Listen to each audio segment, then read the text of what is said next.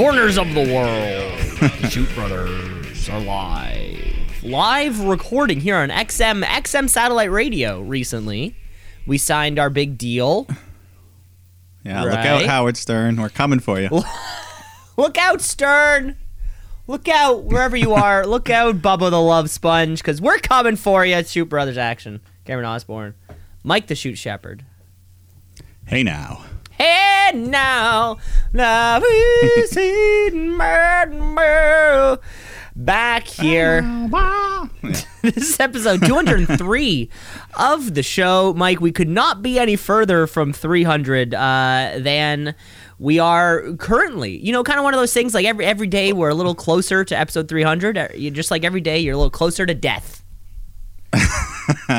Yes. I didn't mean to spook you too much there. You know, because we're a few days past the day of days, Mike. I'm sure you. I'm gonna guess your nieces came by, of course. Yeah, they had a whole Toy Story theme going on. Okay, so who? What's the character breakdown here? My brother was Buzz Lightyear. His wife was Woody. My oldest niece, Clara, was Jessie the cowgirl, and then my other niece was Slinky Dog. Oh, the dog. How'd she make that pretty much work? Just a dog. Oh, okay. She's only like 1.5, so she doesn't even know what's going on. So pretty much just a dog costume, and I think they put something on the back.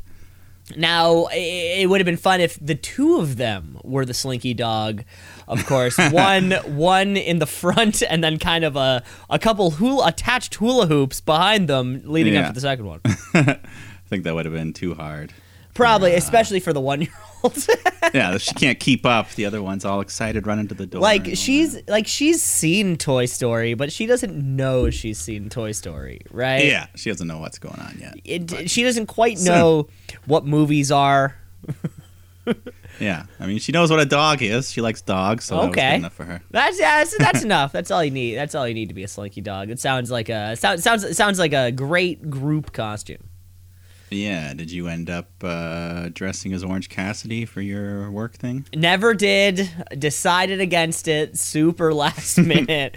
Main reason being, I work a dirtier job, and it would be like flat out I'm bringing a second pair of clothes for one photo, you know, because I wouldn't want to get my white shirt. My white shirt would be messy in a fucking second. So yeah. And so of course, you know, I think I was the only person at the office that was not in costume.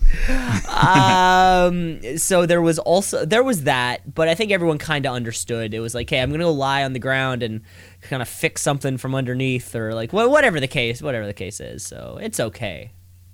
It's all good as long as you're, having fun in the spirit. You don't need the costume. However, if you want to stay in the spirit, though, I was at the Raptors game and saw the Toronto Raptor change costumes what felt like every 2.5 minutes. I saw the clip you posted. You had some fantastic seats there. It was the row directly before the floor. Yeah. Okay. It was pretty much on the floor, like. Oh, pretty much. Yeah, I took it was one step down to the floor. Like some air balls could have hit you if they went astray. Yeah, if there was I had one particular angle that there was nobody to stop me, except for there was security there or whatever. But if there was a chance, an errant pass would have been coming right for me. Or if, remember when Shaq just jumped into the crowd one time with his momentum carrying one of those types of moments. Well, yeah, the friend that I went with was really worried something like that would happen. They were worried? Yeah, so he was worried, and I'd be excited. I hope someone lands on me. I was like, why are you worried about that? He's like, well, I don't want to look like an idiot on TV. And I'm like, I don't think anyone looks like an idiot in that situation. No, there's a 300-pound man hurling, jumping at them full speed. Yeah, we all get it. Cower. We all get it. Everybody acts the same way, but luckily, no Shaq and a fool coming towards us at least. And was that the night they won by 30 points? I don't think it was quite 30. Last night they won by 43. They had a big game last night. They've been having a good week, haven't they? They have been, yeah. Or maybe just those two games. They're playing well. I think they're third in the Eastern Conference right now. If the playoffs were to start today, But they That's won't. what you need. They won't start for a few Siakam's more on months. a hot streak. He is isn't on an MVP trail. I don't know if the Raptors finish a top 3 team in the East and he continues to play at the level that he's playing at, there's no reason that he wouldn't. If the MVP vote was today. Possibly. Yeah, or I think Giannis would win, but there's no reason why. Let's picture the MVP discussion as seats at a table. He would be invited to sit at that table and break bread. Hey, that's all you need. And once you're at the table, you never know. You never know what hand you'll get dealt. You never know what hand you're gonna get dealt. It's how it works. The luck of the cards, the pull of the draw. Exactly.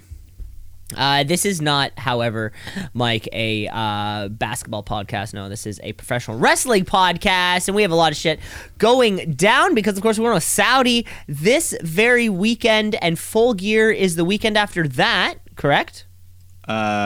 2 weekends. 2 weekends after that.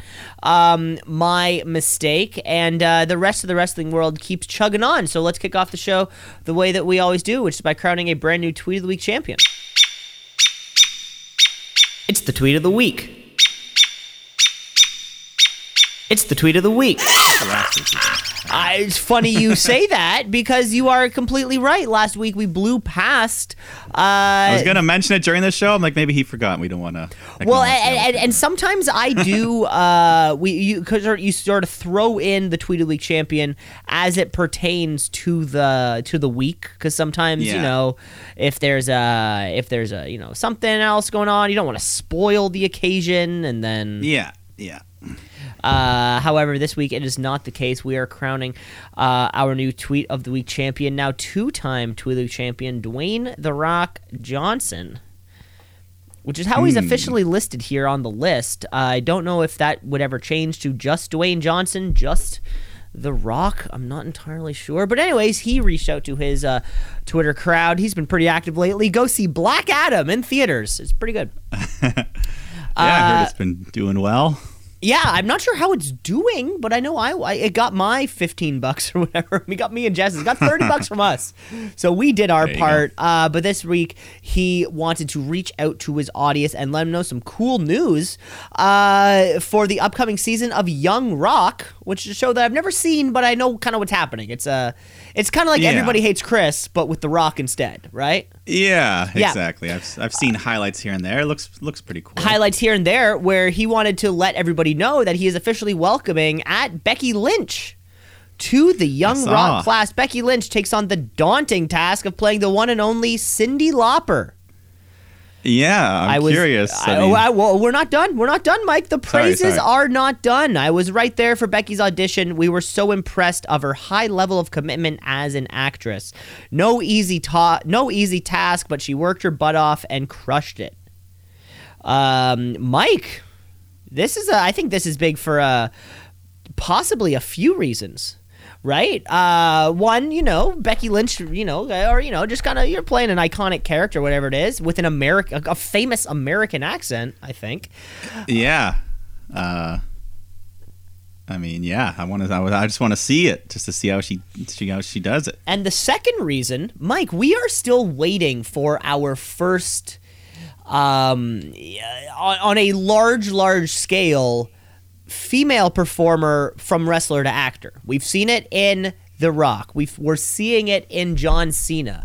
Would it not make sense that one of the biggest female draws ever, one of the biggest draws ever, period, would be the one to make that logical transition? Maybe. Yeah, I remember seeing a funny video a while back of like her and Charlotte hanging out, and Becky was just doing a pretend American accent, and she was pretty good. She's, there was no Irish in her voice when she was doing it, so I'm sure she can do Cyndi Lauper. We're still waiting on that. Of course, we have seen Sasha Banks in a few. She's like in a Star Wars show, I think. I don't watch it, but I know she's in it. The Mandalorian, that's correct. I know she's in it, but necessarily hasn't jumped all the way into acting. Do you think a 36-year-old Becky with a kid, maybe another one a couple years more down the road, could be the next one to transition to Hollywood? Possibly so. I mean, she's obviously got the passion for it if she's in a show like this. I mean, I know it's wrestling related, but I mean, you gotta start somewhere. Yeah. Even Cena was in The Marine, or The Rock was in the fucking, what was it? The Scorpion King. Yeah. That was his first big. Exactly. Everybody has to start somewhere. Congratulations to both Becky Lynch and Dwayne "The Rock" Johnson, our Tweet of the Week champion. So let's keep busting our way through the week here. Last week, well, it's a normal show for us this week. We'll talk a little bit about Crown Jewel at the very end, but let's kick off this week with a little edition of SmackDown Live.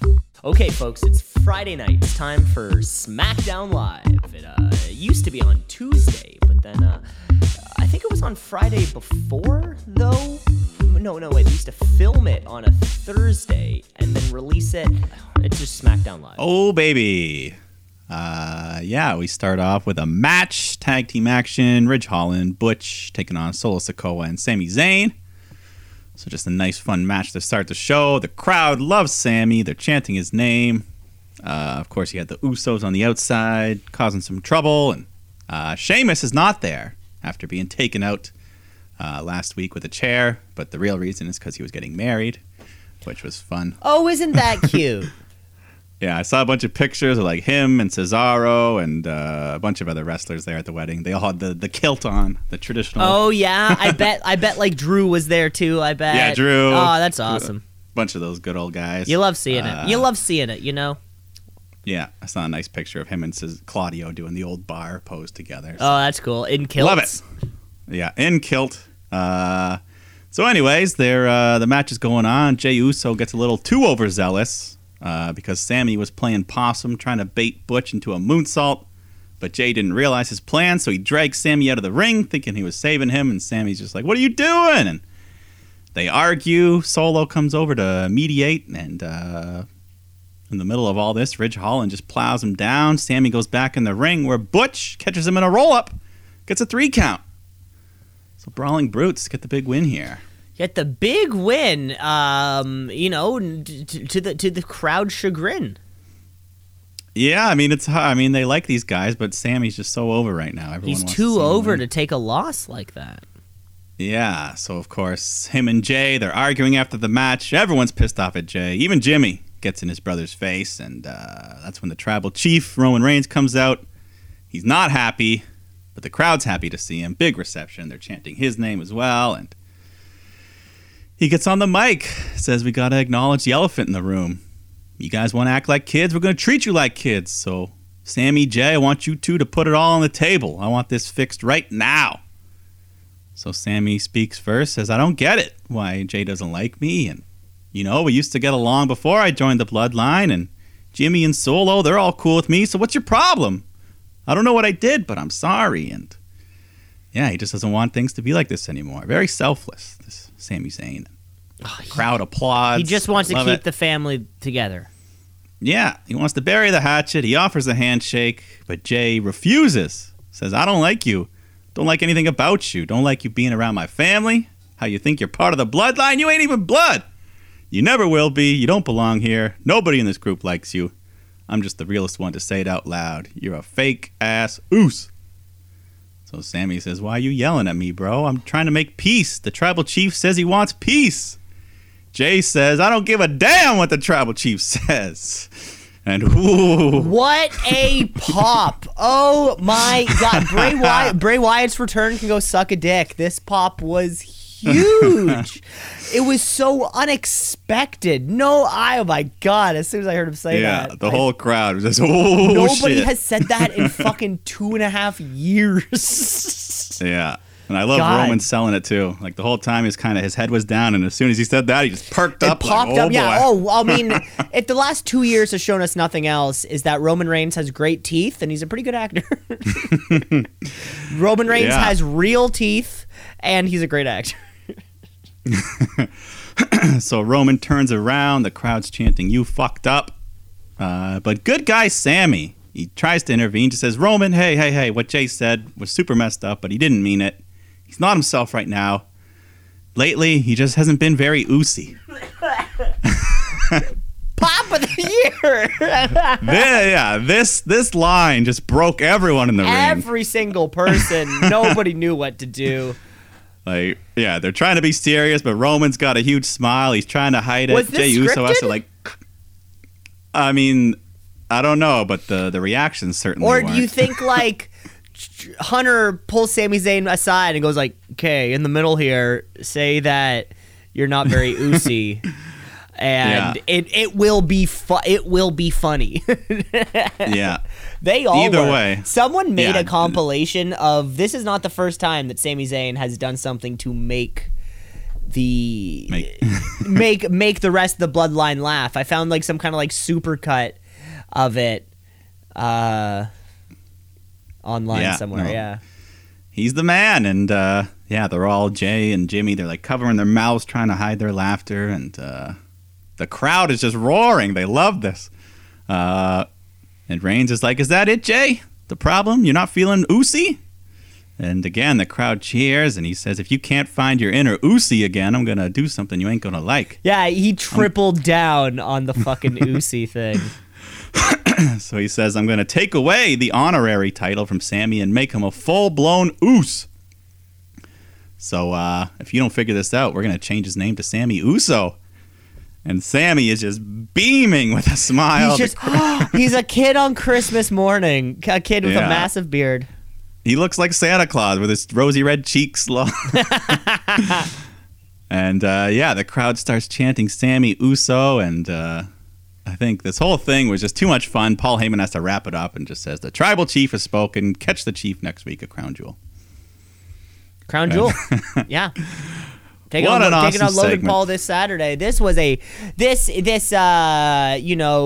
think the wrestling community knows that they need to get their shit in order because the Shooties are coming up. You never have that feeling where sometimes towards the end of the year especially, we start saying to ourselves like, they know that they got to step up their shit or else, they're gonna be out of contention for some serious awards. And the Bloodline, Sami Zayn just made their stamp, saying to themselves, "This is the promo of the year. This is it." They made that statement. Now it's up to the wrestling community to decide. Yeah, they're in contentions for quite a few Shooties here. So you got 2 months, rest of the world, to try to figure it out. Exactly. But, and then they will. Do not get me wrong. They will. Yeah, competition is stiff. Then we had some more tag action. The New Day taking on the Maximum Male Models. But nobody cares about the models, so thankfully they kept it short. New Day get the easy win. The Maximum Male Models, Mansoor will, of course, be at the show this weekend, probably. Probably. I mean, hopefully this is one of those things. It's just a matter of time before Triple H reverses Vince's creation. Let's let him go back to being Mansoor. And this feels like the last hangover of all of maybe. Yeah, it kind of does. Right? I mean, Judgment Day was before, but it's really hit its stride. So, maybe who knows? Maybe Judgment Day would have hit its stride without Triple H's intervention, and the three of them just needed to get going. 4 of them, rather. Yeah, but maybe not. Yeah, it's hard to say. But anyways, on to better things. The SmackDown Women's Champ, Ronda Rousey, comes out. She's got these little lightning bolts painted near her eyes. Kind of cool, but just talks about regaining her title, and she's here to issue an open challenge, which is answered by another returning superstar, Emma. Yeah, that's super cool. She quit like right when you and I started doing our thing. I only know this person by like name and the little gloves. Yeah, when she was, were we around for the Emelina thing, or was that before? Again, yeah, like tail end of the whole gimmick. Tail end of Emma being Emma. So she's back. She's her old Emma self, getting a title shot here, looking pretty good. She pulls out the tarantula submission on the ropes there with a nice little throwback to Tajiri, and gets a couple more moves in, but Ronda eventually shoves Emma into the referee and rakes Emma's eyes, and then this dirty tactic allows her to hit Piper's Pit, lock in the armbar, and gets the win. Getting the quick win over the returning superstar, returning to the company. Maybe on the same show as her boyfriend, Madcap Moss. There you go. Nice. See, Hunter loves keeping people together. Yeah, it was the opposite. Back in the day, Vince used to split couples apart for his own sick reasons. His own sick reasons. He's like, you think you're a strong couple? Let's see how you last. Let's see how you last on the road. Yeah. Working a 200-seater in Idaho. Then we had Legado del Fantasma taking on Hit Row with their special teammate Nakamura. So, yeah.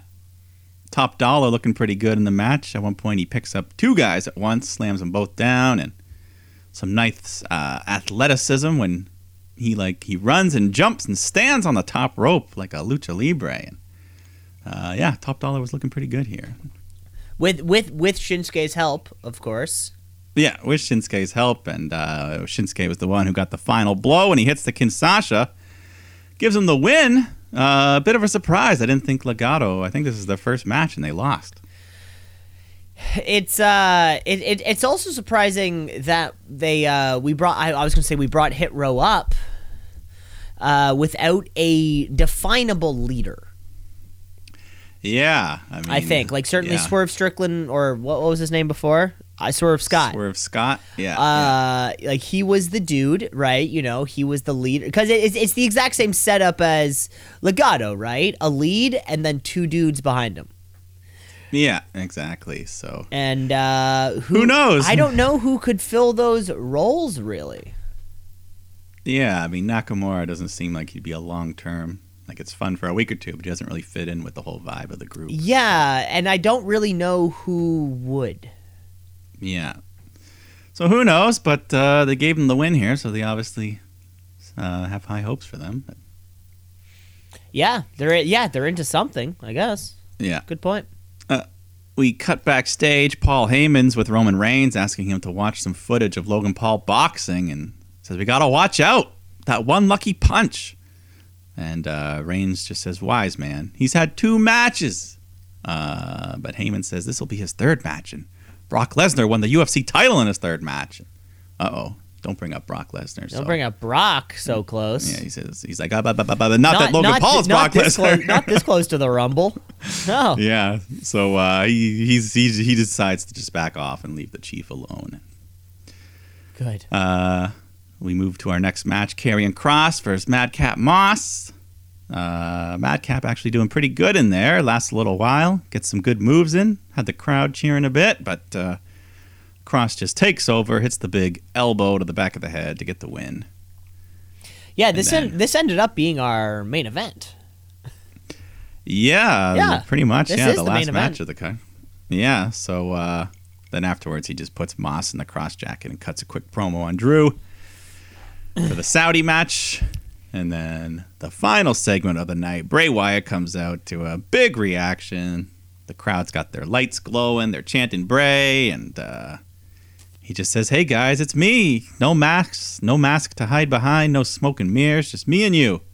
This is Bray Wyatt, the real man, the best version of me, and I'm proud to be here today. You know, most of my life I've been out of control. My emotions don't work like most people. I've done some horrible things.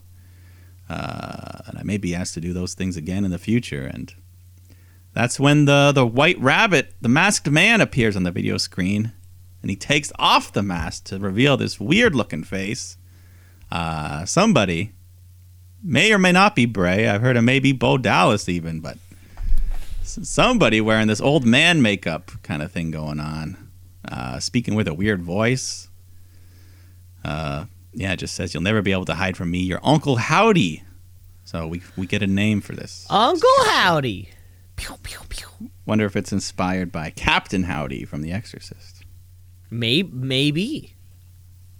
Maybe, but yeah. I mean, that could have been Bray under the makeup. I heard rumors it could be his brother Bo Dallas making the return. Do you believe it could be him?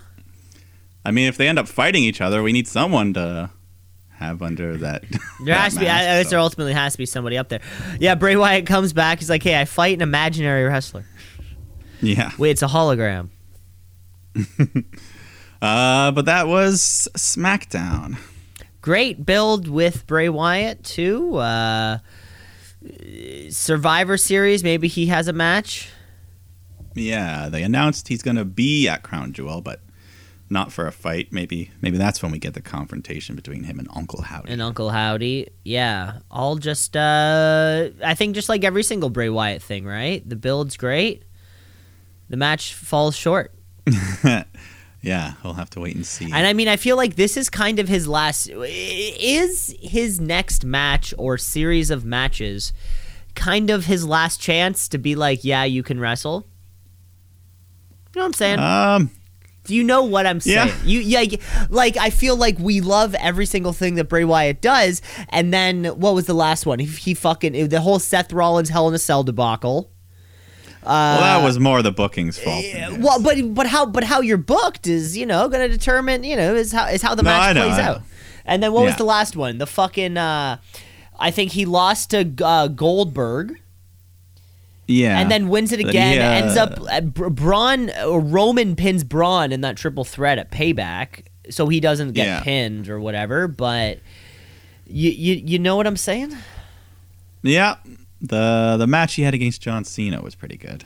The pre-tape, that was by far, that thing was incredible from fucking head to toe. Probably his best thing ever. Is that still on the network there? I'm sure you can watch it. Yeah, it has to be. It was WrestleMania a couple years, the COVID WrestleMania. I gotta get me that network. Yeah, it's a good investment. Yeah, I was gonna ask my. I was thinking about asking my parents, like, hey, what do you want for Christmas? It's like, can I have your Bell account info? And then I'll give you $10 a month. Yeah, I mean, that's really, that'd be good. That's all you need is once you log in. That's all I gotta do. That's all I gotta do. That was our whole episode of SmackDown, though. Bray Wyatt, we got fucking high hopes for you, my man. We always do, but I don't want you. Now, next thing, fucking Alexa Bliss is pinning Randy Orton or whatever the hell happened there. Yeah. Let's move on through the show, through the week. Let's get ourselves over to some AEW Rampage.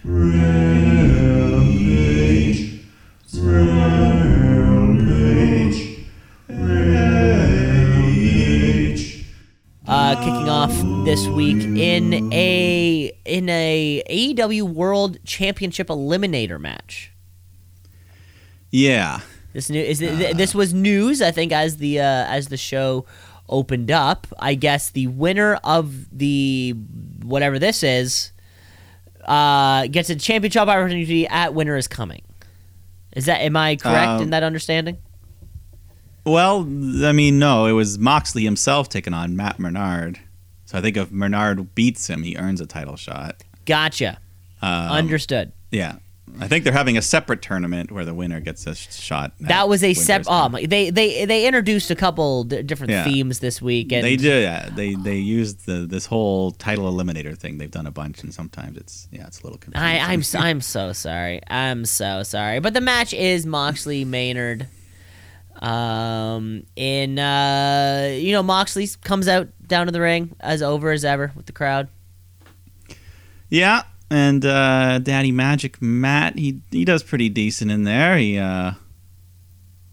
tries to steal he starts doing the Blackpool stomps to the face at one point, but eventually Moxley just counters, gets him in the sleeper hold, and Menard quickly taps out. And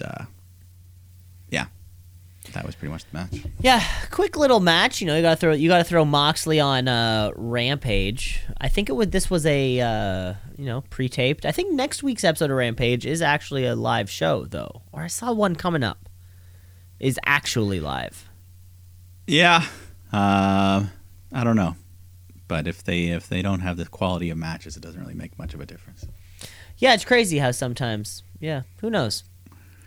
Who knows? After that, you had Keith Lee taking on Serpentico, and pretty short match. Serpentico just runs at Keith Lee. He chops him down, or he chops Lee. Lee no-sells it, just picks up Serpentico, hits the Spirit Bomb, gets the win. One of the quickest in AEW. This was like 10-second match. I wonder what the record would be. Maybe now Natalia's record of what was it, shortest wrestling match ever? Aaliyah got the win. Aaliyah, sorry, has the record. Was that just WWE match or like WWE women's match? Like how many? That was WWE just total. Just total. Wow. But I Yeah. wonder what the shortest wrestling match was. Now that's the record you want. Yeah, I mean the only way to get under 3 seconds would have to be like a really quick tap out or knockout. Like it would have to be you're starting direct. Like bell goes ding ding, punch down. Cover 1, 2, 3, like 3 seconds is the least amount of time a wrestling match can be. Yeah, I think Aaliyah's was 3.17. Wow. So it took her 0.17 to roll up Natalia. So, I mean, it's pretty. I don't know how much better you can get than that, but I mean, 3.14 apple pie. Why was I born white? No one quite knows why. Thank you. But yeah, I think afterwards the Acclaimed come out. They tell, Tony goes to interview Keith Lee. The Acclaimed interrupt. They say Billy Gunn's missing. They haven't seen Swerve all day, so where is he? And Tony tells Acclaimed that Billy had a family emergency. He had to leave. But they're like, what emergency? Where's family? And that's when Swerve appears on the screen. He's got Billy tied up. He pulls out a pair of pliers and just starts torturing Billy with it. So, the Acclaimed run off, and Keith Lee's like, oh, shit, man, I didn't sign up for this. Man, every single week the Acclaimed are on TV, and I'm laughing. Is that just you? Is that just me? It's so ridiculous that I can't stop laughing. That it's so, and like this is on TV. We'll see more of them. We'll see more of them. Fans love it. We'll see more of them on Dynamite, of course. They are our tag team champions, and every single time, we'll get to more of that later. Yeah, but before that, you got Madison Rayne taking on Ty Mello, the once promising babyface. Sammy Guevara ruined it all, and I mean it was noticeable. This crowd was dead. There was pretty much no reaction. I mean, the wrestling was fine, but no heat behind anything. Yeah, there wasn't any heat. Yeah, that's what it was. It was just fucking. Yeah. Okay, you're there. So the one big spot, Madison hit a nice little cutter off the middle rope, gets a near fall, but then Ty fights back, hits the Ty KO to get the win. Sammy Guevara was ringside, I think, for this one. Yeah, he's always around, I guess. Yeah. I think they're still mixed tag champs and whatever. Yeah, it's too bad. Yeah, too bad. Yeah. The main event, you had Wardlow defending the TNT title against the recently signed Matt Taven, who was accompanied by Maria and Mike Bennett. The Kingdom. The Kingdom, yeah, is what they're called. So they're outside the ring causing trouble for Wardlow, and so Taven gets some offense in, works over the leg. Lasts pretty good while, longer than I think anyone would have thought he would. Longer than a lot of these fucking Wardlow big guy, little guy kind of matches. Yeah, like went over 10 minutes there, and of course eventually Wardlow takes over, hits the powerbomb symphony 4 in a row, gives him the win, so he retains. But right after, Bennett jumps in, him and Taven double team Wardlow until Samoa Joe runs out. But then Powerhouse Hobbs comes out, and then Brian Cage and the Embassy show up, so it's like 5-on-2. They all beat down the baby faces. Hobbs picks up the TNT title, and the heels stand tall to end the show. God damn it. Cage. So, Abs. yeah. So why are we booking Rampage with people like Matt Taven and Matt Bernard, Serpentico, and we haven't seen Ricky Starks wrestle in a month on TV? Guys like that. Yeah, it's just so weird that, or I guess they've definitely run the numbers, right? They've definitely run the numbers of cost it would be to make Rampage live. I'm sure they have, right? And they're like, it's just not financially worth it or whatever. But they totally could, I just feel like make it an important show, even if it's even if it's taped, just still give us better quality. Like Or that. It's like each match, there's one good opponent and someone who has no chance of winning. Like if you make Rampage better, more people will watch Rampage. Therefore, Rampage will do better. It's like that circle. Is that circle making sense? Yeah. No, it's something. I don't know. Rampage is not must-view television by any means right now. Of course. One thing I do wonder, though, when it comes to, WWE signs their stars and then that's their fucking gig, and then AEW's slightly more flexible model. I wonder how that looks like in terms of those booking decisions, right? Sometimes there's people who have commitments elsewhere. It's like, I just wonder how that kind of works. I mean, a guy like Ricky Starks is only fucking here in AEW. Like, I see what you're saying, but I'm sure there's probably a little more to it than that. Like, I heard he's been wrestling on Dark a bunch, but, like, he was one of those guys. He was heating up. He was getting really over, and he hasn't wrestled on TV in over a month. Yeah, is it maybe it's funny, like we say to ourselves, like, Raw is the 3-hour show and that's a lot of time to fill.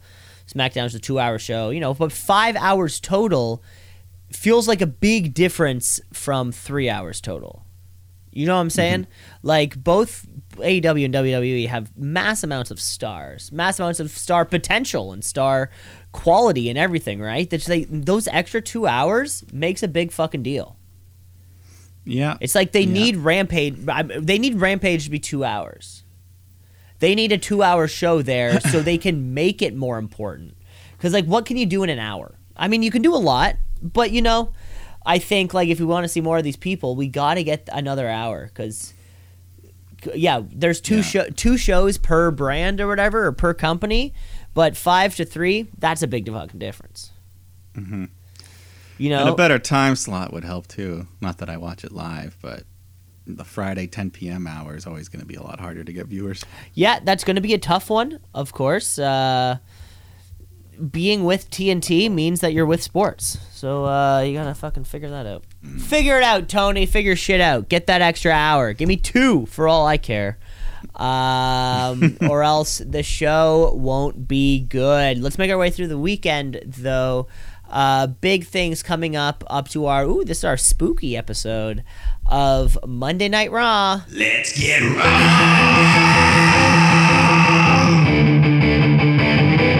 Let's get raw.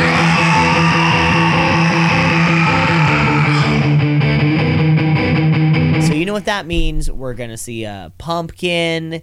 There's going to be orange lights maybe somewhere. The little banners might have like a bat floating across the top of it, or a skeleton, a skull off to the side. Yeah, I think they changed the logos and stuff to orange for the exactly. Night. See, folks, we get it. We understand we get it. So let's kick off. We get it. We get it. So let's kick off the show. We open up this week. Bianca Belair making her way to the ring. Who's she taking on? Taking on Nikki Cross, the former almost superhero, the FAS, Nikki FAS. Yeah, she made her big return last week, the maniacal deranged version. So she's real fired up here. Play with Nikki. That was a good That was a good gimmick. I like that one. Yeah, hopefully we'll get some more stuff like that. And she was looking pretty good here. They had a nice competitive match. Outside the ring, Nikki jumps on Belair's back to choke her. So Bianca just jumps backwards, lands on her with all her weight on the floor. That had to hurt. And then that's when Dakota Kai, Io Sky come out to distract the ref so Bayley can attack Bianca. But Nikki doesn't like this, so she just shoves Bayley away, takes out Kai and Sky, and she actually got a Nikki chant going from the crowd because she'll fight anyone. She doesn't care. She is crazy. Crazy. But this craziness cost her to lose some focus on Bianca, who picks her up, hits the KOD, gets the win.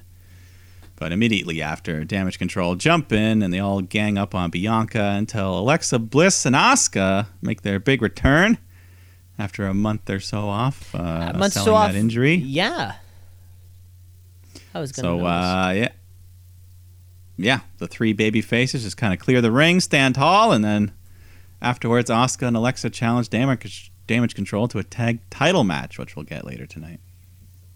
Later tonight, okay. Some title action. Well, shit. Yeah, when were they on TV last? Or sorry, Alexa Bliss. Yeah, I think they ago, were maybe? taken out. Yeah, like right before Extreme Rules or whatever, something. Maybe, yeah, something like that. Yeah. Who was hurt? Do we know? Do we know which one? I don't even know if any of them were actually hurt. I think it might have just been storyline. I get it. Then we were scheduled to have a split screen sit down interview between Bobby Lashley and Brock Lesnar, but Lesnar's not there. So Lashley's sitting by himself, just starts cutting a promo, but then Brock, his music hits. He ends up coming right out to the ring. Big reaction for the Beast. He just says, I didn't come here for no sit-down interview. I came to fight. So Lashley stands up, heads down to the ring. They start swinging. About 30 security guards and members of the roster come out to pull them all apart. My favorite was Matt Riddle. He had like a flip-flop in his hand and his hat, trying to calm them down with that. Trying to smash them down. Yeah. Then Triple H is there. He's like, if these two touch, the fight's off. So I thought that was a Laying a Vince lot. rule, so I was all out of sorts. I mean, it's just, it's good business. You don't want to give away your fight before the pay-per-view. Of course, why would you? So eventually they pull them all apart. Yeah. After yeah, it's a lot of beef. A lot of it. This was Vince's dream. Vince's dream was to have Brock Lesnar and Bobby Lashley in a ring together. Yeah. And he just couldn't quite pull the trigger. And guess what? Hunter's making it happen. Yeah. Then our next match, we had Seth Rollins taking on Austin Theory, and crowd just loving Rollins, singing his theme song, and a bit of a new look. He put some blonde in his hair. I mean, it wasn't fully blonde, but it wasn't the half and half like he used to do. It was more like streaks going down kind of thing. But looks cool. Yeah, it's pretty. He's had blonde in his hair before. Yeah, he's done it before, and he was pretty much a babyface here in this match. Ever since that England show with the crowd singing along to his theme, it's kind of gotten a good little kick out audiences. Yeah, so and this match was pretty good too.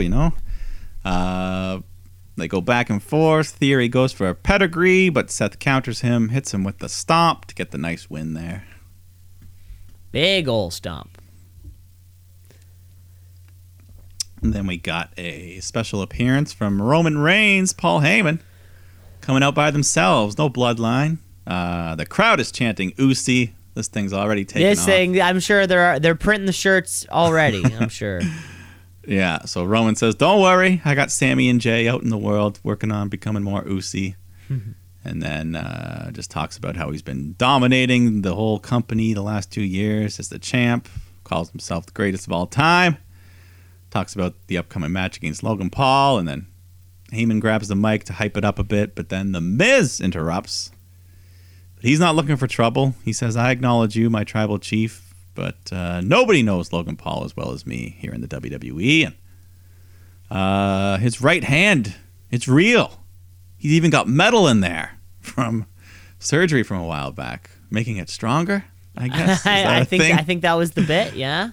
Yeah. Like if a fighter has like a plate in his foot and he kicks you, does it actually hit you harder with the metal? I mean, I'm sure it would, right? Like, it's metal.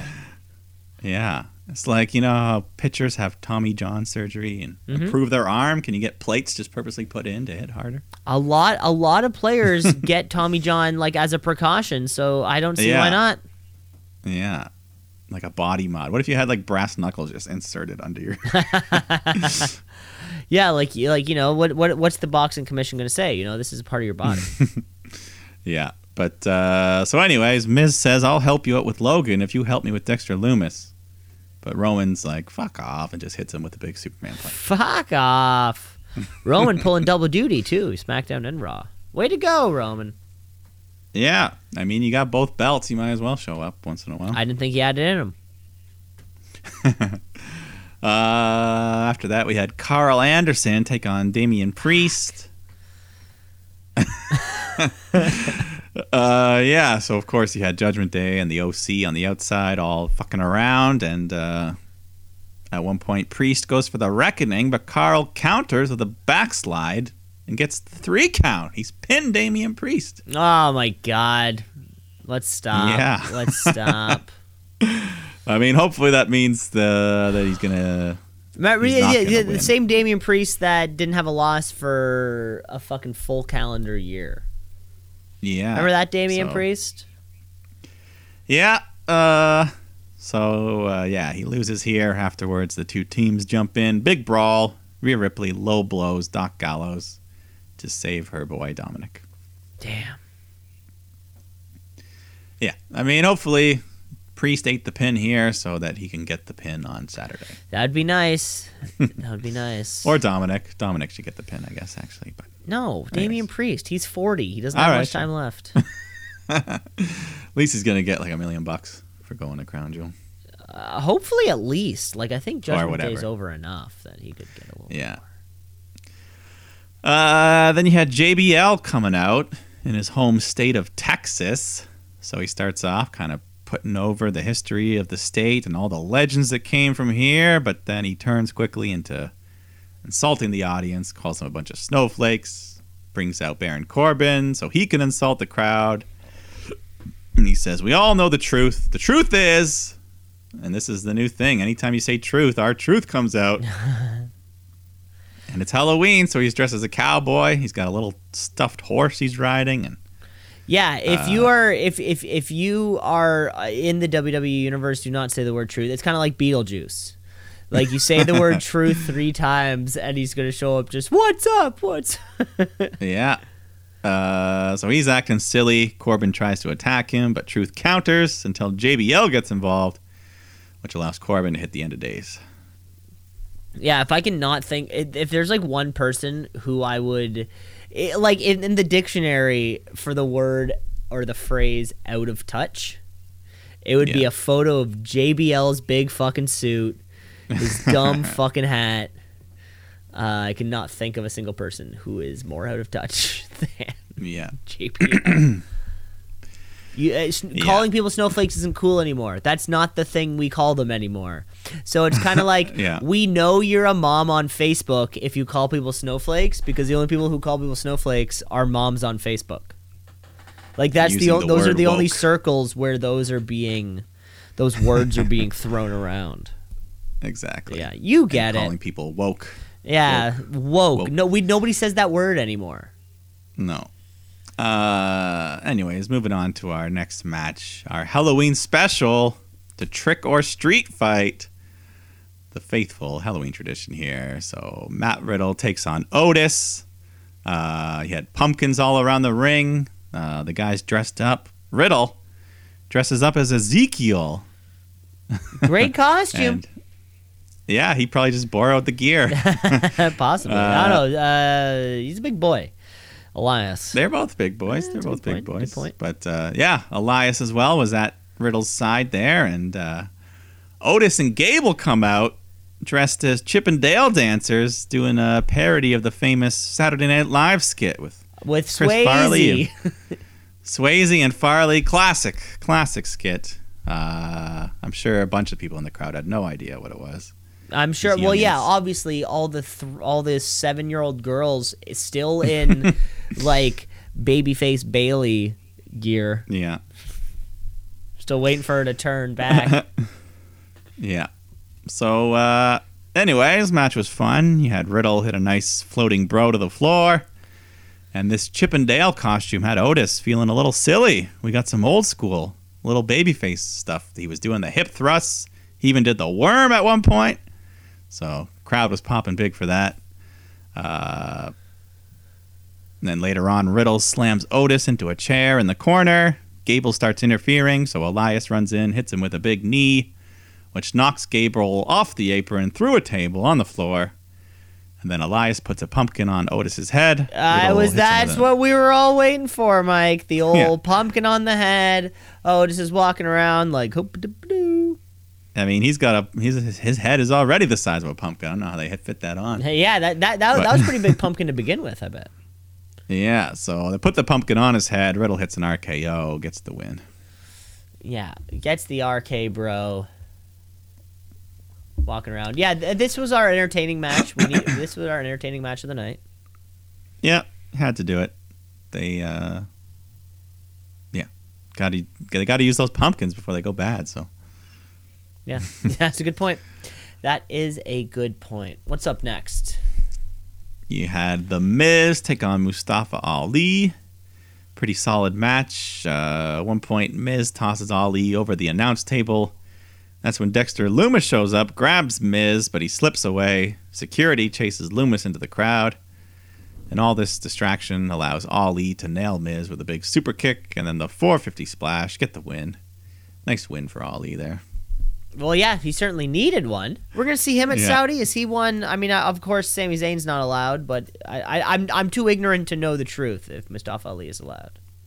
Yeah, he was there before. Right. So right. Mustafa Ali Mansoor. That was the match? Yeah. Yeah, they teamed up. So who knows? Maybe we'll see him there. Then we got a backstage segment hosted by Byron Saxton called WWE Investigates, which is kind of like a 60 Minutes type of show here. Interesting, eh?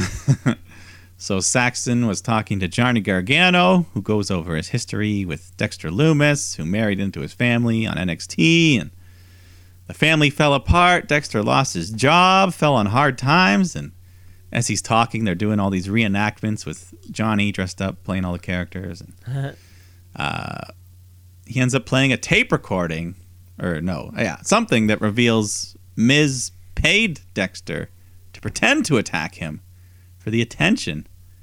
But then he says Miz stopped paying him, so Lumis's attacks became real. Which, I don't know if that's the way the storyline needed to go. But yeah, I don't get it. Yeah, maybe a little overbooked. Well, I mean, I guess, just a little overbooked, I think. Gargano came back. Yeah. Well, hey, I guess we see the shit, right? Like, Tony does the same thing, brings in a motherfucker, and then it's like, what do we do? Oh, shit. Yeah, I just want to get to the match already. It's been enough of this. Gargano, he debuted at our show, which was August. Yeah, so it's been months now with still no match, but hopefully soon. Hopefully. Let's go to the main event of the episode. You had Damage Control defending those women's tag titles against Asuka and Alexa Bliss. So they got a good amount of time here in the main event. Nice hard-fought bout. At one point, Io jumps off the top rope, but Asuka catches her midair with a big code breaker. Nice reversal there, but Io kicks out. Asuka gets her in the Asuka lock, but then Bayley starts distracting the ref as Io taps out, but the ref doesn't see it, of course. So Dakota breaks up the submission. Bianca goes after Bayley on the outside, hits her with a crossbody over the barricade. Then they both end up standing on top of a platform, and Bayley hits a big Bayley to belly off of it through a table on the floor. So they're both taken out. And then back in the ring, Io goes for the moonsault, but Asuka avoids it, nails Io with a big kick to the head, tags in Alexa, who hits the Twisted Bliss and gets the 3 count. And just tag champs. Just like that, you return.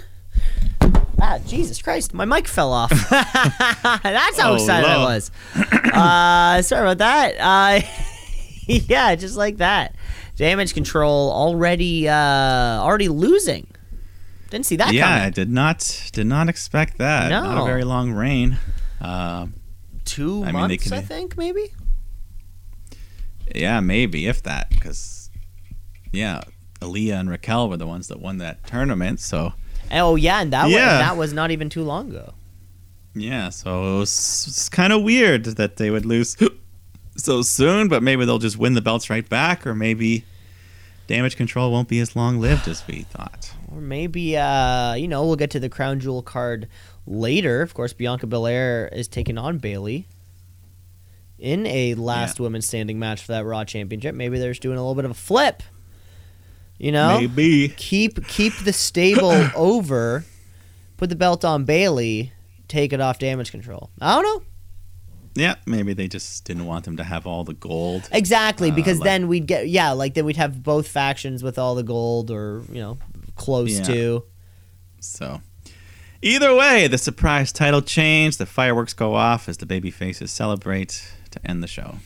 Yeah, and what was a pretty good, if not surprising, episode of Monday Night Raw. It's time for us to take a break, though. We're going to take a break. We'll be back. We have NXT and an episode of Dynamite, so you're not going to want to miss it. Stick around. Let's shoot, yeah, let's shoot, yeah, let's shoot, brother, yeah, let's shoot, yeah, let's shoot, yeah, let's shoot, brother, yeah. I was going to ask if you've listened to the biggest album of the streaming era. What's the no? What is it? Midnight. Midnight? Taylor Swift's new album. I'm assuming you haven't. The new Taylor Swift album, you say? Yeah, she broke every streaming record. She all top 10 of the top 10 Billboard spots. She got the 10 of 10? Yeah, 10 out of 10. And what do you think? Is it deservingly so? Yeah, I like it a lot. It's it's in the top. I don't know if I'd say it's her best album, but it's in the top range, top third maybe. She went back, her last couple, she went back to the acoustic, and now she's back to the synth electronic pop, which is my favorite of hers. Oh, okay. Yeah. That's like the straight up bangers. Yeah, I'm digging it a lot. The fan base seems to be enjoying it, so that's great. It's nice to have new music for the holiday season. New non-Christmas music for the holiday season.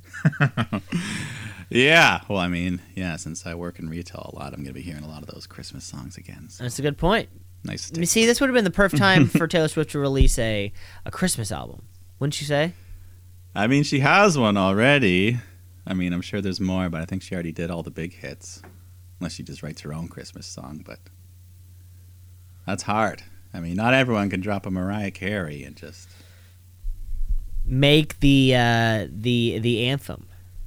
Yeah, that's pretty much like the Christmas pop song that wasn't like an old school song.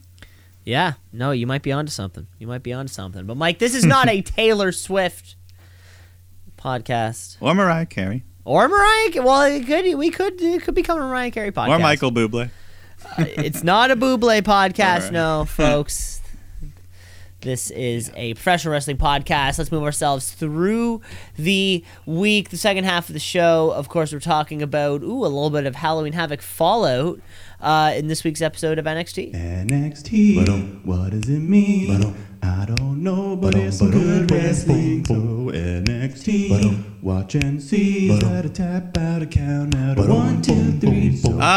Kind of. I think that was last week, but we're still falling out from it. Oh, was that last week? Oh, yeah, because it was on the Saturday. Sorry, no. Yeah. They should have. I lost a week. I lost a week somewhere in life. No, it happens. But we're still falling out from it because opened the show with Braun Breaker coming out, cut a promo about everything that happened at the Havoc, and he puts over the locker room, ends up getting interrupted by Pretty Deadly. So Braun calls them wankers, and the crowd starts chanting wanker. Which, is that a PG word? I know. That is a good point. Yeah. Like if someone looks it up, they might get some stuff. Yeah, if a kid's had their safe search turned off. Yeah, but anyways, then Wes Lee comes out, tells Pretty Deadly to shut up. And, he does give them props for having nice hair. Anyways, they exchange words. Braun says, why don't you guys put those tag titles on the line tonight against me and Wes Lee? And then no one said the word truth, but our truth comes out anyways. I guess because he's got a match. I guess maybe because he has a match. But I was waiting for someone to say truth. But you're talking about our truth taking on Grayson Waller, R-Truth's maybe his first time on NXT. I don't know enough information to. Yeah, at least of the modern NXT. He might have been on it back when it was a game show. Oh, back. Okay, yeah. No, you could No be one right. cares about You it. could be right. But some unfortunate stuff happened as early on, Truth goes for a Tope-kin hero to the floor, but comes up a bit short, so Waller can't catch him properly, and Truth just lands hard on the floor and immediately grabs at his leg, and doctors come out, and the whole picture-in-picture break was just them checking on him and Waller just walking around in the ring, and yeah, we come back, they declare he's unfit to continue, so Grayson Waller gets the win, and Truth has to be helped to the back. Yeah, injuries happen. Hopefully he'll be back. I guess he's been doing the he's on all the live shows. So the live crowds have been certainly enjoying him. We see him here on the main roster. Yeah, I mean, at the very least, he can still, if it's just a leg injury, he can still do all his fun little singing and promo stuff. Yeah, you never know. Just not wrestle for a little while, but oh yeah, we don't need to see him wrestle. yeah, not that he's in fantastic shape for a 50-year-old. Oh my God, yeah. Whatever. No, he really is. Anyways, after that, we had a sit-down interview with Schism with the newest member, Ava Rain. And she kind of talks about how back when she was training and got injured, the only person to even reach out and check on her was Joe Gacy. So, her whole life, being who she is, the son of The Rock, people have asked her for things, but Schism accepted her for who she is. And so there you go. That's why she joined the group. Ava Rain. Mm-hmm. I guess because Johnson isn't a catchy name for a wrestler to have, like Ava Johnson. Yeah, and I mean, they'll always allude to who she is, so it's not like it's a secret. But none of it's a secret anymore, right? Like, we know all these people have real names that sometimes are or sometimes are not. That would be a fun trivia game. Pick all the people who have like normal names, or sorry, not normal names, but like Bang Bang kind of names. Cameron Grimes, Ava Rain, and then you have to guess if they're completely real, 50% real, or completely fake. Yeah. After that, we had Kiana James, the mathematician, taking on Thea Hale. See, Kiana James, real or not? completely real, 50% real, or not real at all? I'll say 50%. You're gonna say 50%. The answer is none, 0%. All right. Kayla Inlay Klingersmith. Klingersmith? Are you telling me that's an awesome last name? Well, Kayla's close to Kiana. Kayla Kiana close. Inlay, that's her middle name. Inlay. Inlay. Yeah. And some of them, like Alexa Bliss, her real name's Lexi, so that's kind of close. That counts. That counts. Yeah. If you're a Michael and then you go by Mike or whatever it is, I'm like that's enough. That's enough. That's the exact same thing. Yeah. Okay. So, anyways, Kiana James takes on Thea Hale. Thea Hale. I'm gonna say that's 100% fake. 100% fake. Because she's a member of Chase University, but some news came out that the flag bearer Bodie Hayward was just released, so Duke Hudson ends up coming out taking his role here. I guess someone has to. Sure, but it doesn't really help. James just dominates a lot of the match and ends up hitting her finisher. She makes the cover, but then Duke Hudson puts Thea's foot on the rope to save her. But Andre Chase doesn't like that. He says, no, we don't cheat around here. And Chase, we're academics, so get your ass out of here. Doesn't matter. Kiana just goes and hits her finisher again and makes the pin, gets the win. We did hear that, NXT is certainly a developmental crowd or whatever, but you have to keep getting better. You have to keep proving the reason why you should be on television. And although we haven't seen, I think Bodie who was the other guy who was clearly doing steroids, and that's probably why they kicked him out. Two Two stacks. Two Dimes? Two Dimes? Was that who it was? Then he showed up on like... He was one. He was on AEW. Yeah, like a few weeks later, whatever it was. Like he was released, but like very like, oh shit, you're released. This guy was released after kind of being, this could be the first kind of ever NXT 2.0 or post 2.0 release name. Yeah. At least, not that he was anything major, but he was on TV. Maybe the work ethic wasn't there. You know what I'm saying? Yeah.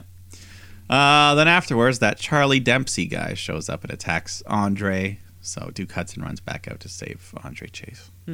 Andre. Then you had Odyssey Jones take on Javier Bernal. Javier gets a bit of offense in, but the big man Jones just tosses him all around the ring. Hits the big boss man slam to get the win. Yeah, big boy. Wasn't that over? Do you think he was over with the crowd? Nah. Yeah. No, I think they like Quincy Elliott more. If you want to talk about the big boy. If they had to choose, yeah, you could be right. Toxic Attraction come out after this to celebrate Mandy Rose surpassing the 1-year mark as women's champion. So they got the ring set up with a fancy couch, waiters with champagne, and yeah, they just put over Mandy for dominating the division for the last year. And Mandy says, "Not bad for a piece of eye candy, huh? Because that's all you thought I was for 4 years, but came here, rebuilt myself, and it was the greatest decision of my life. And with the help of my girls, Gigi and JC, Toxic Attraction has risen to the top. I've given everyone in this division a shot at the title, and I've stepped on all of them." And that's when some smoke starts shooting out in front of the ring, and Alba Fire appears. She attacks. She ends up hitting Gigi with a gory bomb through the table, and then grabs a microphone and says, "Next week I take out JC Jane, and in 2 weeks I'm taking that title." Which... Mandy Rose is you already had your chance. Mandy Rose is sitting here at over 370 days. Yeah. She's the third longest reigning champion in that title's history. And I don't see her passing Asuka, but she could pass Shayna Baszler for second. She could. I think Asuka's in like the 500-day mark, right? Yeah. And she only lost it because she got injured, so she had to relinquish it. But, good point.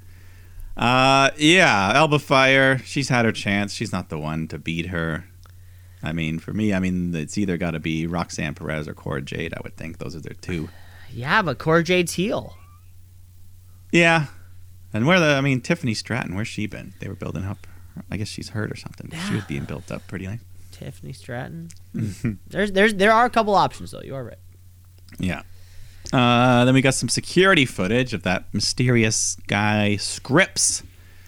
Another voicemail playing where he kind of just spray paints, vandalizes the performance center. Right. Scripps. Yeah. Scripps with a Y.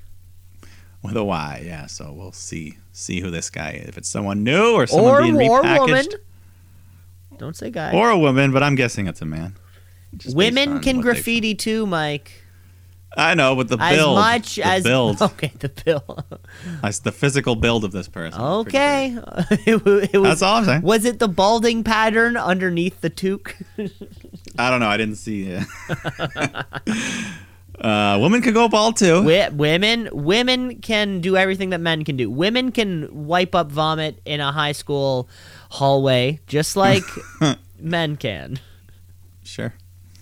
Then we go to the next match. Indy Hartwell taking on Zoe Starks. Solid match here. They go back and forth a while. Zoe hits a cool move. It was like a springboard corkscrew senton into the ring for a near fall there. And they continue. Zoe keeps getting frustrated that she can't finish the job. And Nikita Lyons, her partner on the outside, just has to calm her down. At one point, she picks up Indy, ready to powerbomb her on the announce table, but Nikita talks her out of it. Says, "You got to beat her in the ring." But, you could have still used the table and then just thrown her into the ring. So classic move. I believe still legal. Yeah, the announce table's legal. It's part of the environment. But this hesitation allows Indy to regain control. She hits a big boot and then the elbow to the back of the head. She stole Karrion Kross's finisher, and that gives her the big win. And just like that, maybe Indy Hartwell is the one to dethrone Mandy. I feel like she's closer, and you just got to push her. Yeah, I mean, she's good in the ring. Like, she has a little step ahead of some of maybe like the newer faces here on NXT. All you got to do is just book her and push her. Push her and book her. If that's what they decide to do. If not, they should probably call her up soon because, other than winning the title, there's really not much left for her to do. There's nothing for her else to do, exactly. I think you got to fucking give it to her, and then she can lose to Cora or something in the future. Yeah, that's a possibility. Book it. We got a quick little vignette of T-Bar burning his mask. So it looks like we're getting the long-awaited return of Dominik Dijakovic. And on NXT. Yeah, the place where, give Dominik Dijakovic the fucking belt. I mean, he can certainly be a challenger for Braun Breaker. Why the hell not? Fun match. Be a good match. He had those bangers with Keith Lee, so we know the guy can go. Fucking do a swap. Dijakovic to NXT, Breaker to the main roster. Let's switch it up. Yeah, we'll see. Then we got some more women's action. Cora Jade taking on Valentina Flores. Flores puts up a pretty good fight. I didn't realize how short she was because, I mean, Cora Jade's not that big, but she had like 3 or 4 inches on. Barely got under the top rope. Yeah. But, the match was okay. Eventually, Cora hits a big DDT to get the win, which is nice to see a regular DDT as a finisher because it's a good move. Just a good old-fashioned DDT. Yeah. So she gets the win and then goes to inflict some further damage with the kendo stick. But then Wendy Chu runs out to make the save. We haven't seen her in a couple weeks. But she's still lingering, apparently. Yeah, she's fun. She's kind of like the R-Truth of the women's division. Kind of. Just a fun character. But a little more like, that's funny. Yeah. Not quite as... Yeah. The main event, though, Pretty Deadly defending those NXT tag titles against Braun Breaker and Wes Lee. 4 of your top stars in the division. Literally all of the title holders here in one match. Wow. On the men's side. Love seeing it. Yeah, and the match was good. We should have just one belt per fucking brand. There's one men's belt, one women's belt. You fucking go for it. I don't know. Call me controversial, Mike. Well, tell that to Tony Khan. He needs to get rid of some belts. Tony, give some to Hunter. So anyways, Lee and Braun working well together. Crowd's into them, but, Pretty Deadly are the champs for a reason. They can hold their own. At one point, Braun gets in there. He picks up both of the Pretty Deadly at the same time for a nice double vertical suplex. This wasn't just a snap suplex. Like, he lifted them up and held them for a second. So over 400 pounds. Slap. Then Wes Lee tags in, climbs to the top rope, but that's when Carmelo Hayes runs out, shoves him down into the ring while the ref's distracted. Pretty Deadly roll up Lee with a crucifix and get the pinfall, retain their titles. So Wes Lee runs after Carmelo. They start fighting, and that's when Von Wagner shows up, attacks Braun, and Von Wagner stands tall. Von Breaker is the most exciting matchup I can think of to happen on NXT. I cannot think of a single more intriguing program. I can, but... Oh, really? What is it? Too late. I told you couldn't think of it. Carmelo Hayes versus Braun Breaker. Too late. Too late, my man. Well, you'll get it. You'll get what you want then, because it looks like he's next to... Yeah, maybe everyone's just going to kind of get their fucking shot, until there's an actual challenger. Kind of like Roman. It's working with Roman. Like, everyone gets a shot until the right set of circumstances lines up for the one dude to fucking take it. I don't know. Yeah. So, either way, we'll get that match sometime soon. We'll get it sometime soon, baby. Whatever their next weekend show is, I'm sure. Let's move across to the very next day. We're on the road to Full Gear, and we're rolling right through Baltimore, Maryland, baby. Time for some AW Dynamite. AEW. All elite. They coming for you, Vince. Better watch out. It's too sweet. First match of the night. Well, I guess let's bring ourselves back to a couple weeks ago. Jay Lethal attacking Darby Allin, trapping him under a garage door. I don't know if you recall this. That's right. And I don't know if you've ever been trapped underneath a garage door. You know that little sensor that like usually stops the garage door and then it goes back up?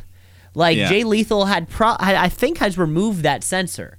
So although Darby Allin's body lies across the back, the motor is just pushing down into your midsection.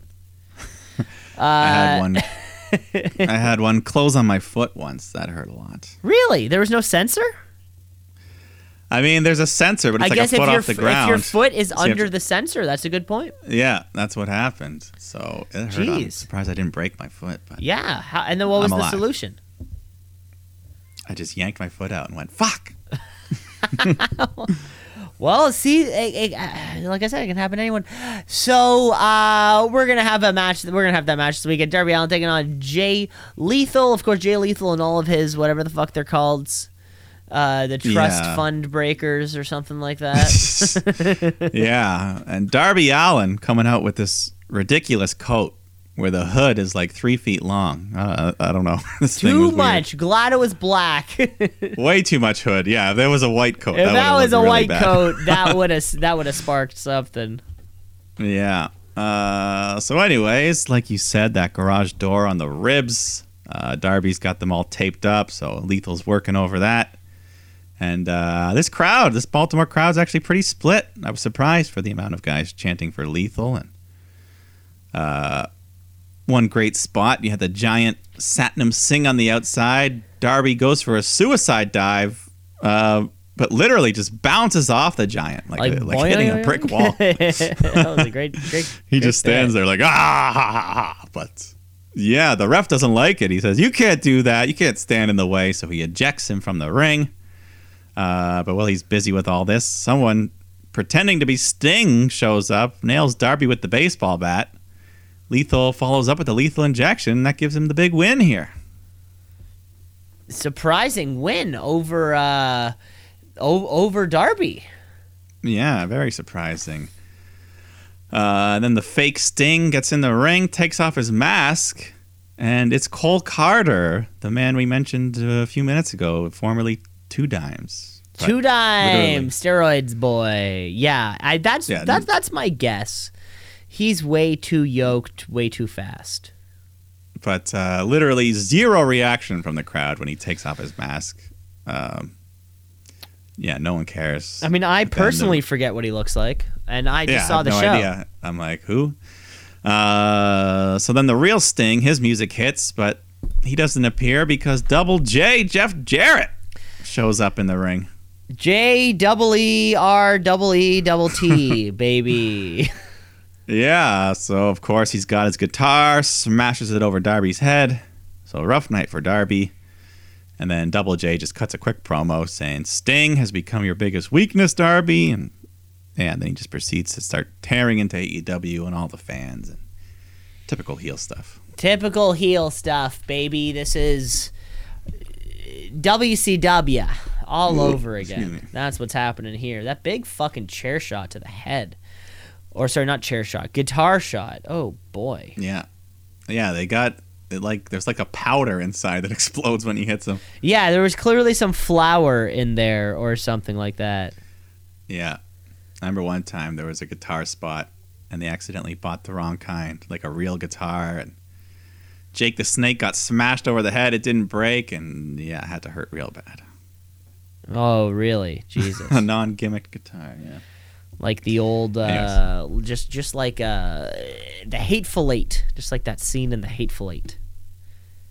Yeah, when he smashed a $100,000 guitar. When he smashed a real antique instead of the whatever. Instead of the prop. The prop. Yeah, that sucks. Oh well, glad I wasn't doing it. Let's. What's our next action coming up here? We had John Moxley taking on Lee Moriarty in another one of these title eliminator matches where if Lee wins, he gets a title shot. But again, why is Moxley fighting all these bums? We all know the result before the bell even rings. So, yeah. I mean, Lee, I'll give him credit. He actually hung in there pretty well. But, I mean, the biggest part of the match that the crowd liked was when Lamar Jackson of the Baltimore Ravens just walks in and the crowd was going nuts because they're here in Baltimore and kind of distracted from the match a bit. But I completely agree. What's Lee Moriarty doing here? Maybe, I guess the alternative to that, like the devil's advocate of that would, I guess, be...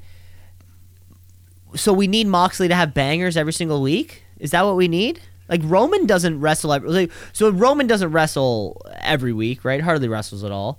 So would you rather see your champion not wrestle at all and only wrestle in big matches, or wrestle every week but you know he's always going to win? I'd rather him not face Lee Moriarty. So you'd rather he wrestle every single week, but Roman can totally not wrestle. Roman can totally just not wrestle, and that's cool. No, I'm saying I wish Moxley would do that as well. Oh, you want Moxley to also not wrestle?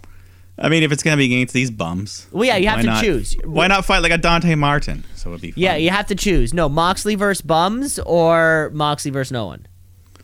Moxley versus no one. See, there you go. That's how you book a show. The MJF factor. He fights like once every 2 months. Yes. Right. So every match feels special. He gets paid like $400,000 a fight. Pretty much. So, of course, we all know the result. Moxley gets the win. Afterwards, Ethan Page runs out, knocks Moxley down with a big boot. Yeah, big ol' fucking, what, the Firm? That's what they're called, right? Yeah, Stokely and the Boys. It's their band name. Stokely and the Boys, W. Morrissey. Then we had Renee Paquette all set for a sit-down interview with Saraya and Britt Baker, but Britt no-showed. So we just have a chat with Saraya. Renee says you had your severe spinal injury 5 years ago, forced you to retire, but now you're here in AEW. Are you cleared to compete? And she just says, well, Renee, there's one more doctor I want to consult with next week, referring, of course, to Dr. Britt Baker. So do we think this is coming up at Full Gear? Saraya taking I would imagine. On, I would think so. Saraya I don't think they would tease it if they're not going to do it. That's a good point. Right? That is a good point. Yeah, so... Yeah, hopefully. Then the Acclaimed come out because it's Billy Gunn's birthday. So we're having a celebration. The crowd's all singing Scissor Me Daddy. Billy's got his hands taped up after Swerve's little attack from last week. The attack on the fingers. How is he going to scissor? Exactly. So the Acclaimed, they reveal the brand new foam scissor hands on sale now. You and I were we called this, right? Didn't we totally had said at the show they need foam fingers? Or maybe we said it beforehand. Yeah, we definitely said it. So that's what he can use now instead of his real fingers. They put it on. Then they go into the crowd. They grab a scissor sign, give it to Billy, and they present him with the world's greatest dad trophy. And they say we had some special guests planned, but they were upset you didn't go to the reunion. So a little DX reference there. And then the big finale, they pull out an official certificate of adoption for Billy Gunn. So if he signs, he becomes the legit father of the Acclaimed. I've never seen such an official document before. Yeah. I didn't know you were allowed to do that, like, after the age of 18. Like, I know there's like things like emancipating and stuff. Can you adopt at any age? I don't know. I guess so. Sure. Like Mike, if I wanted to make you legally my father, like, what's stopping that relationship? Sure. I'm sure we could find a way to do that. Like, I'm sure there's some kind of paper that you can, fill, some kind of form you can fill out. Yeah. But there may be some legal hoops, because maybe there's, like, certain things that would make it hard, like, if you're trying to get benefits out of my thing. I don't know. I mean, all good. Get on my dental plan. Yeah, maybe it has something to do with, like, healthcare. It's really like, yo, you're our dad, so we're on your plan. Yeah. When you die, your pension goes to us. Exactly. Oh, yeah, the financial compensation alone. That's a good point, Mike. See, there's a lot of A lot of things, a lot of factors. But then his real sons, the Ass Boys, come out, and they're like, what the hell is this? And they cause a distraction for W. Morrissey to come out, attack Billy and the Acclaimed, until FTR run out to make the save. And then FTR, they pick up the tag titles, hold them for a second, and then hand them back to the Acclaimed. So, but they you know, we're all thinking it. You know, this segment was a little too long for me. Yeah. But it just had me fucking laughing the whole time. Like, the fact that... Well, so, first of all, the Acclaim being over is so fun.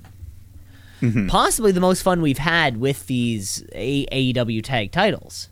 Maybe. I mean, you know, so many of the tag team reigns have been great. Of course, we're talking, you know, Kenny Omega and Adam Hangman Page and the Bucks and everything like that. But this is the first, and Lucha Brothers, of course. This is the first, like, fun reign.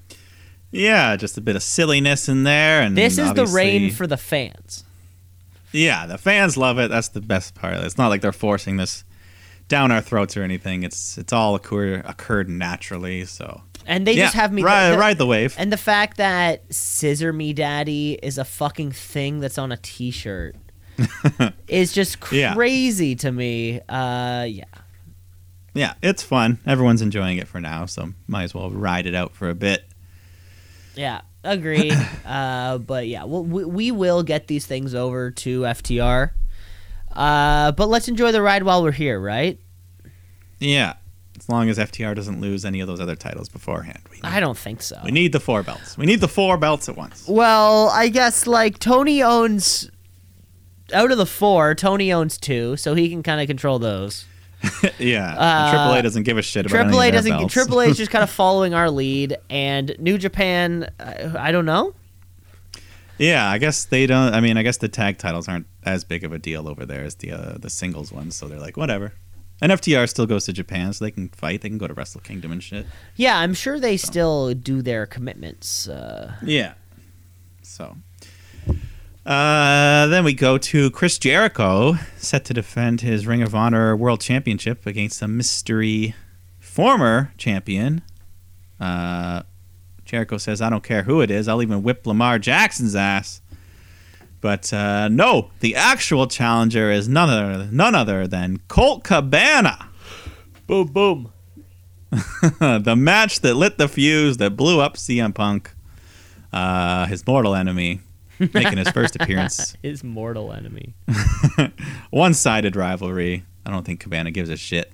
But yeah, his first appearance on Dynamite in a long time, and the crowd gave him a nice pop.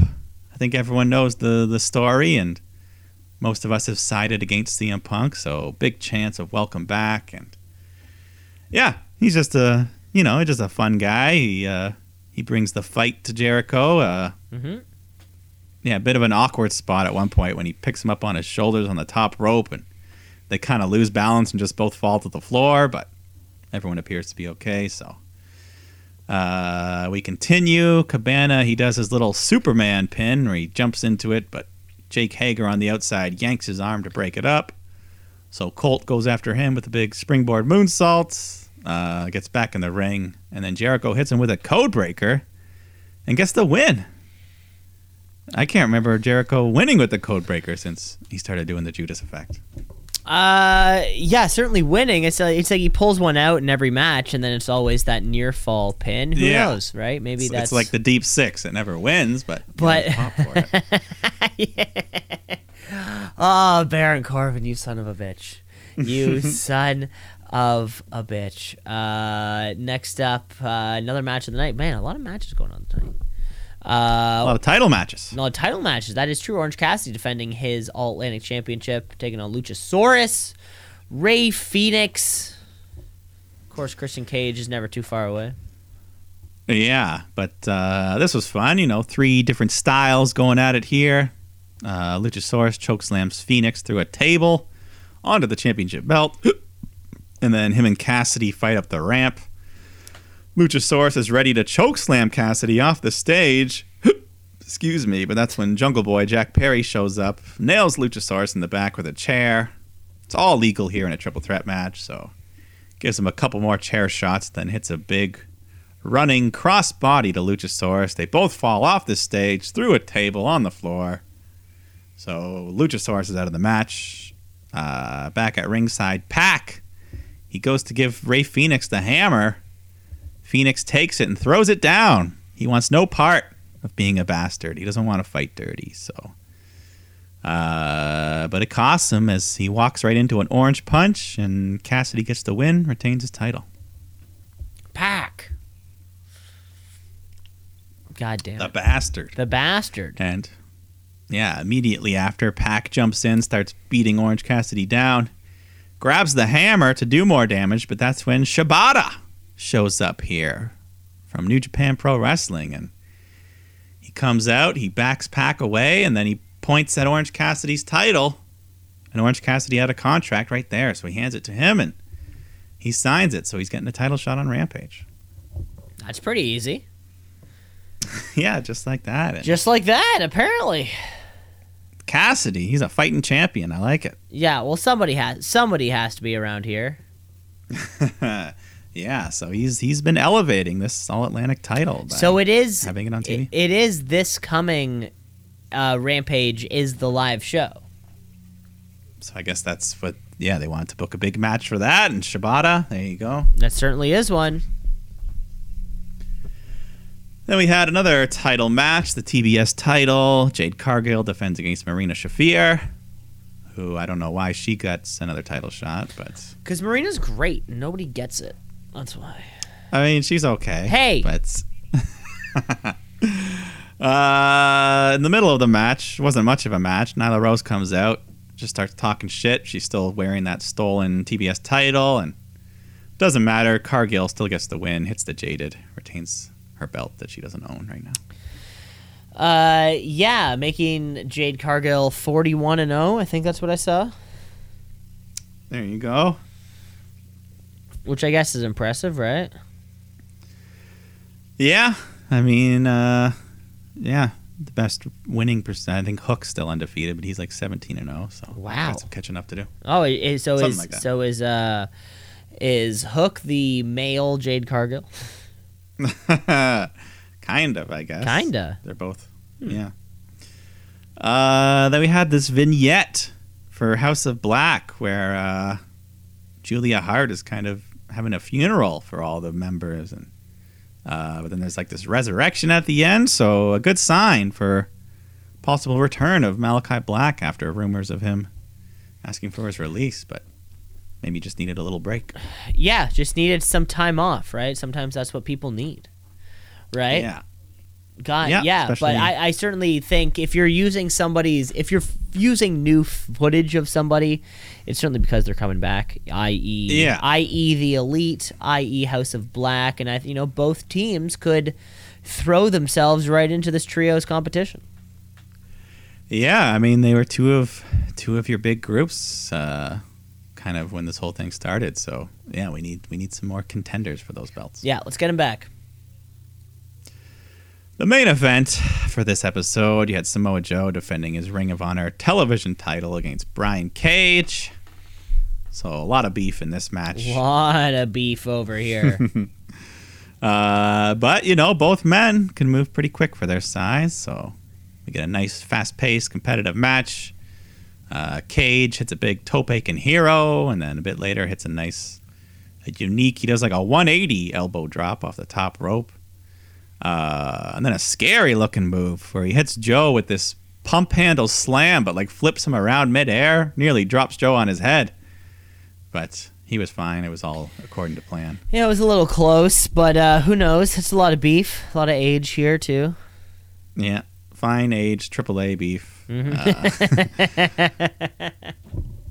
But Samoa Joe fights back, eventually locks in that coquina clutch, and Brian Cage is forced to tap out, so Joe retains. But then right after the embassy, they all come running out. They attack Joe, so Wardlow comes out to save his buddy, but then Powerhouse Hobbs shows up, hits Wardlow with a big spine buster. Hobbs picks up the TNT title, stands tall. So both Rampage and Dynamite end with Hobbs standing tall. And with Hobbs' big old fucking slobber knocker.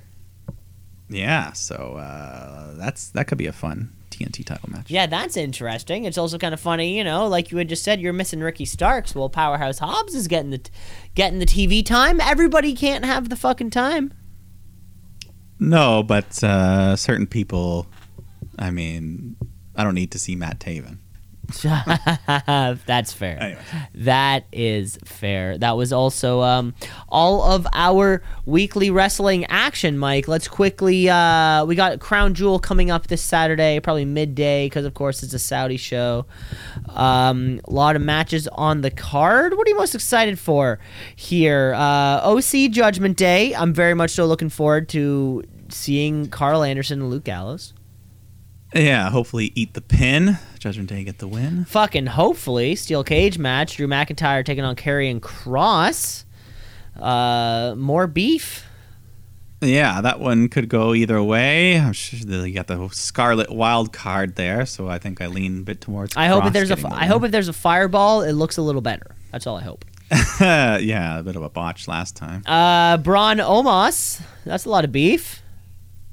Yeah, that'll be. I mean, yeah, that's just a spectacle match just to see. I feel like this is our count out match. I heard Braun Strowman. He's got high hopes. He compared this match to Hogan versus Andre the Giant. Fucking easy there, bud. So, and I feel like even so, that match was just one move that is now at the beginning of the fucking WWE Network logo loop. Yeah, I mean, if Braun slams Omos, it'll get a pop. Yeah, of course it would. Of course it would. Usos taking on Brawling Brutes for the Undisputed Tag Champs. Yeah, that has potential to be the show stealer. That's just gonna be an awesome. This could be match. just because I think the Brawling Brutes have been on this fucking roll lately. It's almost too hard to deny them. Yeah, don't think they'll win, but they'll put up a great fight. Yeah. Alexa Bliss Asuka taking on Damage Control, like we said before, that women's tag championship up for grabs. Yeah, I mean, didn't expect the title change, but I mean, maybe they'll do it again and just flip them back, but I don't know. We'll see what happens. Kind of hard to say. We have the beefiest match of them all, Brock Lesnar taking on Bobby Lashley in a Vince McMahon Jizz Fest match. That's the stip.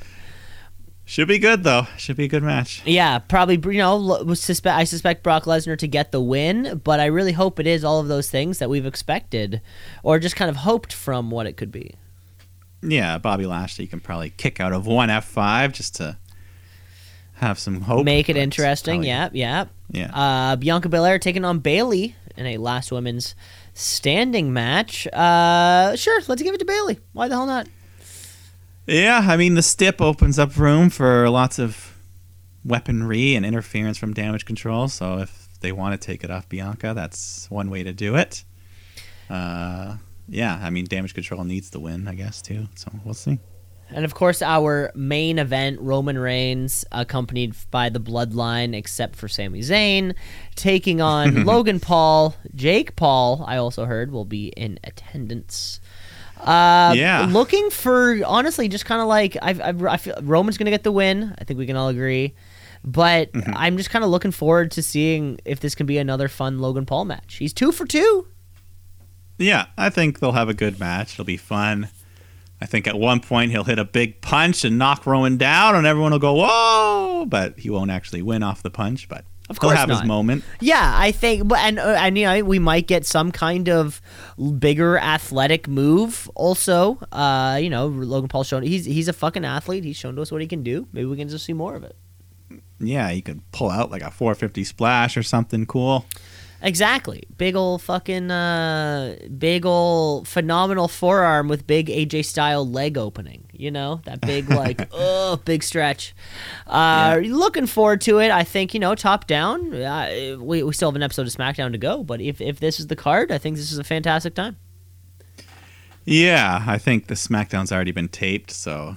Good point. This is probably the final card. Good point. Yeah. Should be a fun afternoon of wrestling.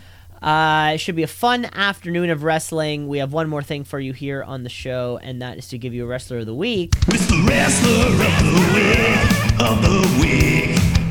Wrestler of the Week, of the week, of the week.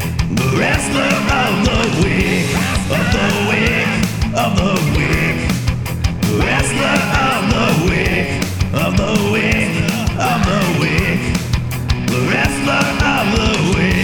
Mike, what you got?